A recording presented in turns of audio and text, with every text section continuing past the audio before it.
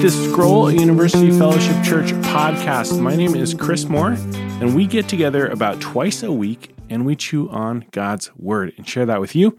This week we have Sean Duncan in with us. Hey, yo, I'm back. He's back. He's back. We love hearing from Sean. Sean, you are nothing if not consistent in your delivery of rich, nutrient, dense scriptural food. Yep. Nom noms. Balanced on the macros, the spiritual macros. Yeah. So we're in Matthew still. We are. Yep. Okay. Still Sermon on the Mount. This is a side note. You ever smell your hands? My hands smell delicious right now, and I have been smelling them all day. And I've been trying to figure out why they smell so good. They smell kind of like vanilla. I don't remember using a vanilla soap or anything. It's a mystery to me, but it's a small gift from God's hand to mine. I have the opposite problem. Anyways, we're in the Sermon on the Mount. So we have journeyed from chapter 5 to chapter 6. Mm-hmm. We started chapter 6 last time I was with you. So the quick rundown of where we've been. Okay. Sermon on the Mount, Matthew 5 to Matthew 7, Jesus' longest recorded teaching. It starts off with his disciples coming to him, and then he begins to teach them. So this is his teaching to his disciples, and then some like passerbys or like people who are just onlooking. But it's two disciples. Mm-hmm. And he starts off first by blessing them 8 times over with a bonus 9th blessing. Like he's like, you guys are blessed. And it's not because of anything that they've done or anything that they are, but because they're his disciple. When you come to Jesus, you're blessed. And he gives them new identities, that they're salt of the earth and that they're the light of the world. And then he begins to talk about who he is, that he is fulfilling the entire scripture, the Old Testament. He's bringing it to its completion. He's not getting rid of it. He's not starting a new movement. He's bringing it to its completion. And so then he shows how he's actually taking the Old Testament to its culmination. So he starts talking about all these laws like, hey, you've heard that it was said, you shall not murder. And he says, you know what that's actually about? It's about not being angry at someone in your heart. And you've heard you should not commit adultery, but that's actually about not lusting in your heart after someone. So he really takes it to the next level, showing its purpose. And he says at the end of Matthew chapter 5, you therefore must be perfect as your heavenly Father is perfect. So on one hand, you could try to accomplish perfection, accomplish righteousness on your own, in which case you are out of luck. Clearly, because you have a heart issue. Mm-hmm. Your heart is crappy. Right. You need a new heart. Or you could depend on Jesus. You could come to him as a disciple, and he blesses you with the things that you cannot do on your own because he accomplishes it for you because he fulfills the law and the prophets. Mm-hmm. So that's where we're at. And now he's turning and he's talking about what we would call spiritual disciplines. So not things that save us, but things that saved people do as a way of growing in their walk and relationship with God. So he's addressing what we would call spiritual disciplines. And last week we looked at the warning, or last time I was with you, we looked at the warning that he starts off. He says, beware of practicing your righteousness before others in order to be seen by them, for then you'll have no reward from your Father who is in heaven. So there's this warning. And we talked about, it's like, well, our works are seen because in chapter 5, he says, let your light shine before others so that they may see your good works and give glory to your Father who is in heaven. But now he's talking about performing to be seen. Mm-hmm. And he addresses giving, praying, and fasting. And today we're going to talk about the first one, which is giving. So I'm going to read it and then just draw a few things. Let's go. Okay. So this is Matthew chapter 6, verses 2 through 4. Thus, when you give to the needy, or like therefore, because of what I just said, beware. Therefore, when you give to the needy, sound no trumpet before you, as the hypocrites do in the synagogues and in the streets, that they may be praised by others. Truly I say to you, they have received their reward. But when you give to the needy, do not let your left hand know what your right hand is doing, so that your giving may be in secret, and your Father who sees in secret will reward you. That's the verse. Oh. Verses. We actually just did 3 verses. We'll slow down. I know. Yeah, it might be moving a little too fast. Stay tuned for a 1 hour long episode. Okay, so just like a couple quick observations right off the bat. Okay. He says, when you give to the needy. Like wait a minute. He assumes you're doing this. Yeah. So he's actually not instructing people to do these things. These are things that people who are wanting to love and pursue God, they do these things. So he's assuming you're giving to the needy. Yeah. He's dealing with how you do it. So the entire instruction here, like we could turn to this chapter and at a first glance reading, we could be like, okay, Jesus is teaching me to give, to pray, and to fast. Mm-hmm. But he's actually teaching us how to do those things. He's assuming we're already doing them. Yeah. So that's observation number one. Observation number two is that both people are getting rewarded in this text, both the hypocrite and the person who does it in secret. Mm-hmm. They both get a reward. Yeah. So it's just like, well, hey, what reward do you want? Type of thing. So that's like a reflection question that we'd be able to ask. And then the idea of reward itself, about God rewarding us. Those are like the three things that like pop off to me. And I'm like, what's going on here? Mm-hmm. So first, the assumption is that you're giving to the needy. So the giving is like assumed to be like charitable giving to the poor or those who have no means on their own. Mm-hmm. This little phrase, like when you give to the needy, it's all just two words in Greek. So maybe if you've heard the word like alms giving. Uh-huh. So just like charitable giving to those who are poor. It's not going to church and putting money in the donation bin that like passes down the rows. Yeah. It's not getting online either and giving like what you perceive as like your tithe for your church. Mm-hmm. That I think is something good. Mm-hmm. It's something different though than this. Yeah. So this is like caring for those in need. Question, Chris, why would we need to even do that in the first place? Have we talked about anything in the Sermon on the Mount that might make us think that we should do stuff like this? Gosh, we've been talking about this for so long. I'm trying to scramble my brain. It has been months for us. It has been months, yeah. Like since August, and this is currently March that we're recording this one. I mean, a lot of the Sermon on the Mount is kind of ethical stuff mm-hmm. on how Christians should behave. Mm-hmm. Oh gosh, no, you're gonna have to give it to me. It's okay. Remember there was this passage where he's like, "You have heard that it was said, you shall love your neighbor and hate your enemy." Yes, but I say to you, love your enemies and pray for those who persecute you. Mm-hmm. And then he makes this crazy statement where he says, so that you may be sons of your Father who is in heaven, who makes his sun rise on the good and on the bad, mm-hmm. and who sends rain on the just and the unjust. And we talked about in that episode, God's common grace. Yeah. That God is a God of common grace, meaning he lavishes his creation in love and goodness, not that saves them, but mm-hmm. just that benefits them. So because God is a God who does that, we also as Christians and people who follow God and who are adopted into this family by the blood of Christ, we imitate our Father by just being kind and decent human beings to others in the world, despite them deserving it. It's just a common grace. It's not saving them though. So I don't have a ton of like church background because I was like almost 18 when I got involved in church in the first place. Yeah. So maybe you can correct me on this, but I'm pretty sure some churches have like what's called a mercy ministry. Mm-hmm.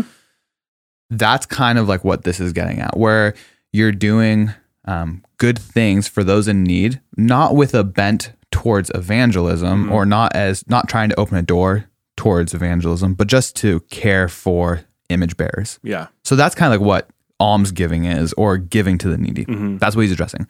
As a follower of Christ, that's something that just permeates in us. And mm-hmm. as we grow closer to Christ, we become more passionate and compassionate for those who can't help themselves in the world. Mm-hmm.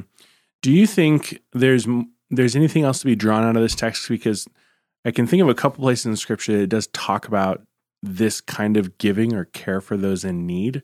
Or is this just kind of a general statement about when you give, do it this way? It's a good question. Can I say both? Yes. Yeah. I think it's a both thing because the same principle that he applies to the giving, mm-hmm. he's going to apply to prayer and to fasting. Right. So it seems like he's just like talking about these specific things that are happening, and he's then applying this principle of how you should do it. So I think you could take the how and apply it also to other things. The nation of Israel, though, remember Jesus is fulfilling the law and the prophets. The law and the prophets were given to the nation of Israel. God made a covenant with the nation of Israel at Mount Sinai, and he gave them these ethical commands that he was just addressing. And part of Israel's unique responsibility in the ancient Near East was to be a basically a countercultural society where instead of taking advantage of those who cannot help themselves, they're supposed to care for those who cannot help themselves. So the widow, the poor, the oppressed, the orphan, the stranger walking through your land. One of the things they did is it's so obscure, but instead of harvesting their entire crop, they were supposed to leave a perimeter around their field so that like the person traveling from Egypt up to Syria, passing by, they could have some food. Gleaners. Yeah, gleaners along the way. So Israel was given a unique identity. They didn't totally like live up to the identity that they were given by God, but part of it was to care for the marginalized. So that's why Jesus is picking this up, because he's speaking to, at this time, probably predominantly Jewish people in the Sermon on the Mount. So like this is something that they're supposed to practice, and he's addressing the hypocrites and the Pharisees, and he's talking about scribes in this. So this is just a natural practice for Israelites, is to care for the marginalized. They're just not caring for them well. Yeah. A lot of passages, though, I do hear get applied universally to humans. Like, oh, we should care for all people in this way, but always context is important. Sometimes if the word brother is showing up, well, that's actually usually referring to like internally in the covenant body. But I'd say this one is just a general, you should care for people. Yeah. So the question is like, how do you care for people?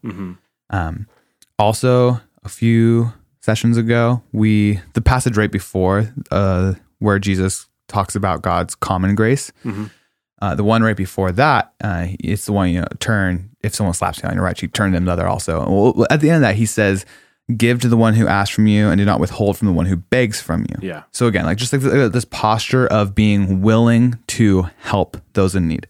That doesn't mean if someone asks you for money, give them money.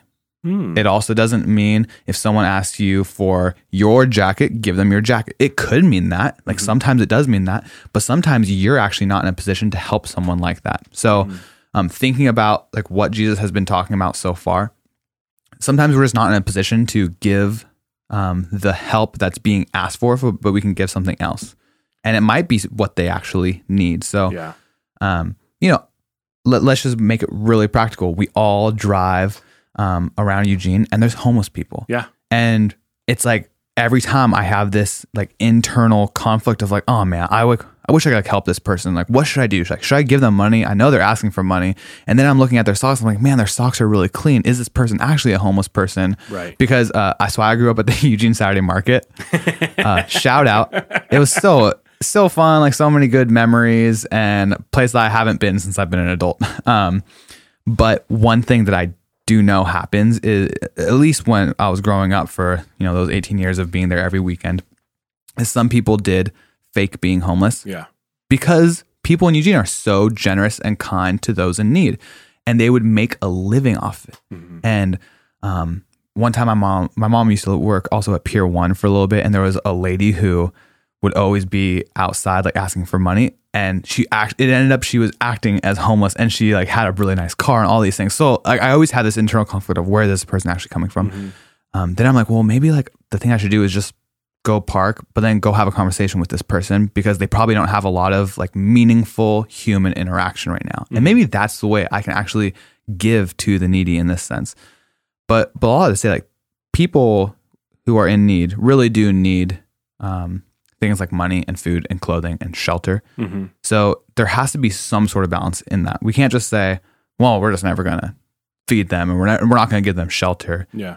But we also can't say, well, we're just always going to give them those things if that's what they're asking for and nothing else. So it's just like a balance. It's one of those things where it's not an either or, it's both and you're trying to find the balance to live in. Yeah, it seems like this isn't a big shocker here, but it's like we want clearly defined black and white, yes, no, do these things. And my instinct is always devil's advocacy to some degree. And I'm thinking of the guy who's like, well, yeah, but if he's not providing for his family, then he's worse than a dog. Yeah. Like not, how do we take care of those guys or the widows who need care? They need to be of these certain parameters. So how would you address something like that? Maybe. Yeah. To throw one other one in there, there's also like the caveat of, well, what if you're just like enabling an unhealthy habit? Oh, well, you don't know if you are, you're supposed to try to help, It was a little bit easier in Jesus's day. because usually the needy were people who were lame. Like their legs like literally didn't work, so they can't work because work is all manual labor. Or in this first century society, women didn't really have jobs. So if their husband died and their father was also dead, or if something happened, or if they were divorced or something, they're kind of like left on their own, and they're cast out into society to fend for themselves. So they don't really have options. Today, we do have options, and there are a lot of means to help care for people. I would just say, if you're quick to dismiss someone, you should check yourself before like being self-righteous and be like, oh, no, I'm doing the right thing. Yeah. It should be hard every time to pass someone who looks like they are in need. It should be, it should be like hard and heartbreaking for you. And if it's not, then you have an issue that needs to be dealt with, and you're the one who's actually in need, and you're poor in spirit, and you need to recognize that poverty to then experience the blessing of Christ. Yeah. So I mean, that's like where I would start is like, does it break your heart to see someone who's perceivably in need? The answer is yes. Okay, you're in a good spot. Are you thinking through like what could I do? That's great. Eventually, you should do something. If nothing else, pray for the person as you pass them by. When I go to the gym, there's someone who there's a corner that is usually occupied by someone, and the best I can do is usually like pray for that person, and then just ask for wisdom. I still don't have the answer yet of like what to do. So yeah, it's not black and white. And it seems to be muddied, especially given the context we live in here, because the government has so many opportunities to help people and programs that exist.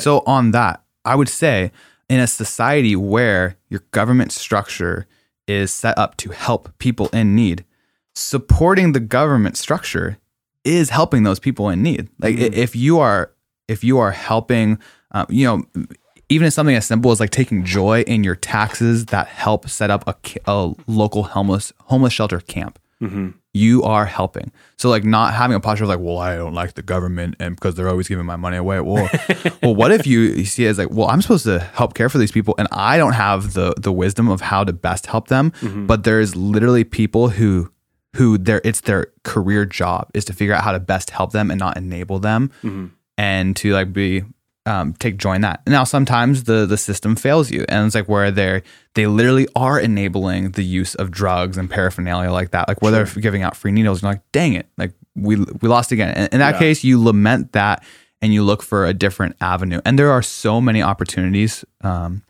both government structures, but then also like nonprofits, and your participation in those things is a part of you doing this thing. So this assumption when you give to the needy, it's not like when you go out to the corner of the street and help this person. And that's actually what he addresses. So that's a great segue. Yeah. So the hypocrites that he says, or the actors, the ones who are putting on the persona, what they do in the synagogues, the Jewish community centers, like where like they get together and they read Torah. So both in the synagogues, there's people in need that this is happening, but then also in the streets, these hypocrites, they're rolling through and like they roll out their own red carpet and like they're playing their own hype up music and they're playing trumpets and they're getting everyone's attention. Like, in comes Christopher, and then you walk in and there's like this person who cannot walk sitting on the ground, and you bend down, you're like, hello, friend. Allow me to help you. And like you hand them a turkey sandwich. You're like, God bless you. How can we make this a reality? Jesus is like, stop doing stop that. It. Just stop it. It's fine. He actually doesn't say stop that. He just says, don't be like that because they've already received their reward. Right.